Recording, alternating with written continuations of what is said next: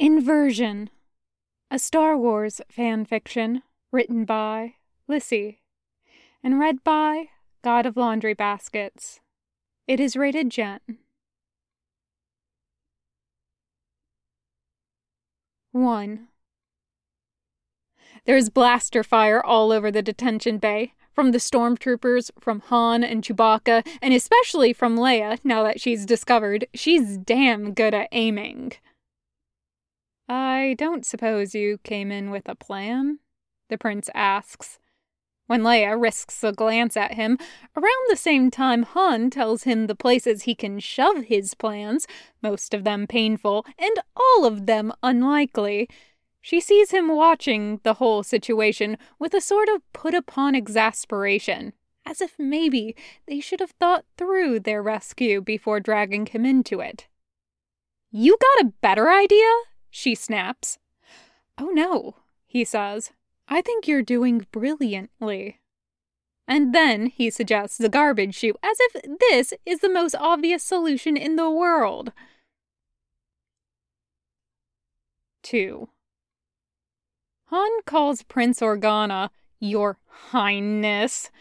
Prince Organa calls Han, "the illustrious Captain Solo," with a formal nod and crisp, perfect politeness, like he's carrying the suffocating formality of the Imperial Senate around with him, and everyone is almost sure,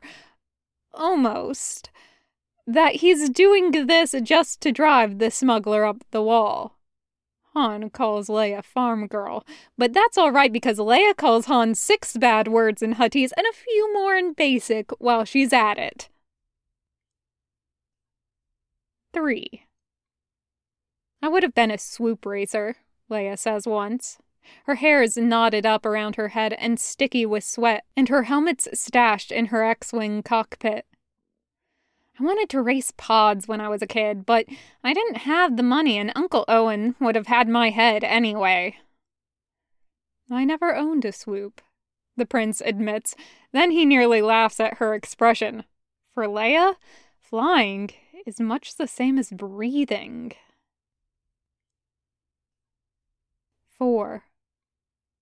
Prince Organa has rarely seen Darth Vader before the debacle on Tantive 4, but he maintains his composure all the same and smiles in that maddeningly polite way of his and asks to what he owes the pleasure of such an unexpected visit. If he notices the dead Alderaanian guards littering the corridors of his ship, if he wonders if R2 and the secret plans have escaped to Tatooine, he gives no sign at all. When his would-be rescuers manage to haul him out of the detention bay, he borrows Leia's comlink and insists that R2 check the prisoner rosters. There were dozens of people on his ship, and if any of them are still alive, even one, he isn't leaving without them. They aren't, of course. He wishes he were more surprised. "I knew it was unlikely," he says, as he hands the comlink back, and for a moment his careful senator mask slips at the edges. "But still, I had to try." 5.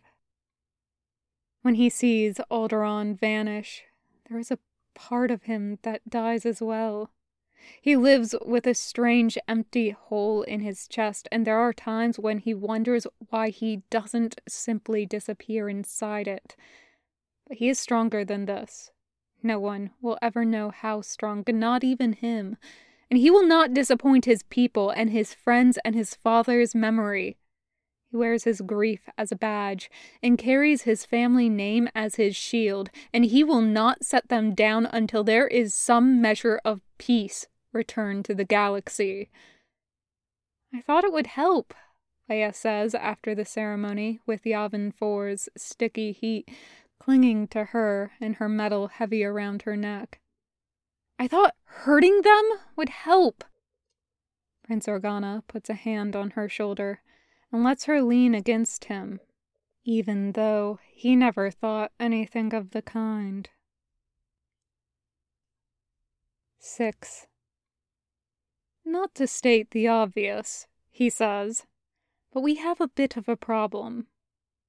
Han glares at him, and not, very pointedly, at Hoth falling away behind them, or at the Imperial fleet that's decided a crippled freighter makes a very tempting target. "Thanks," he snarls. "I hadn't noticed." If Prince Organa is phased, he doesn't show it. "Would you like me to get out and push?" he asks, like they're discussing a hoverball game. Han's muttering something about this being a hell of a time to find a sense of humor when they hit the asteroid belt. 7. Leia tries to call him Luke once. Everyone does at some point. When he tells her that he is simply Prince Organa, she tilts her head at him, and her expression softens, and he has the disturbing sense that she knows what he's thinking, and that her ability to see through his practiced aloofness has nothing to do with the Force. "You have a funny way of missing people," she says. He clasps his hands behind his back and stares straight ahead. She carries her anger like a sword, blazing ahead of her, ready to stab the Empire through the heart. 8. Escaping from Jabba goes exactly as poorly as it ought to. All chaos and noise, and Leia with her lightsaber flashing, asking how anyone expects her to fight in this stupid outfit. "Maybe you should have thought of a plan first," Han grumbles. Prince Organa dodges a blaster bolt and helps Lando knock a pair of guards into the sand, and lets everyone wonder why he's laughing. 9. In the Imperial Senate, he was told that he was meant to be a diplomat, not a politician, that he finds common ground without trying, and he is no different when he is protecting the rebellion or facing his family's secrets head-on. His father, Bail Organa, would have said that this is because he sees the good in people. One day, someone will tell him that he is very much like his mother. "My father's dead," Leia says on Endor, all fury and betrayal and grief, and her lightsaber a dull weight hanging from her belt. "There's just Vader, and there's no good in him. Vader was never my father." 10. One day, he tells Leia, Bespin long vanished behind them, "You're going to explain what happened." She doesn't look up from her new arm, a long sleeve and a glove hiding the metal and naked circuits. She's lost everything from the shoulder down, and the medbay doesn't have such extensive prosthetics. "Vader told me something and I didn't like it, and when I tried to shut him up I missed and fell." Her hands clench into fists, but she doesn't seem to notice. "Don't," he says. It is not gentle and hardly a suggestion, not to anyone but Leia. And older and stronger and more powerful beings than one would-be Jedi have backed down from him. "Don't fight him next time." "What was I supposed to do?" she snaps. She's braver than everyone. She would die for the galaxy and him and Han. She would do terrible things to save them, and she never backs down.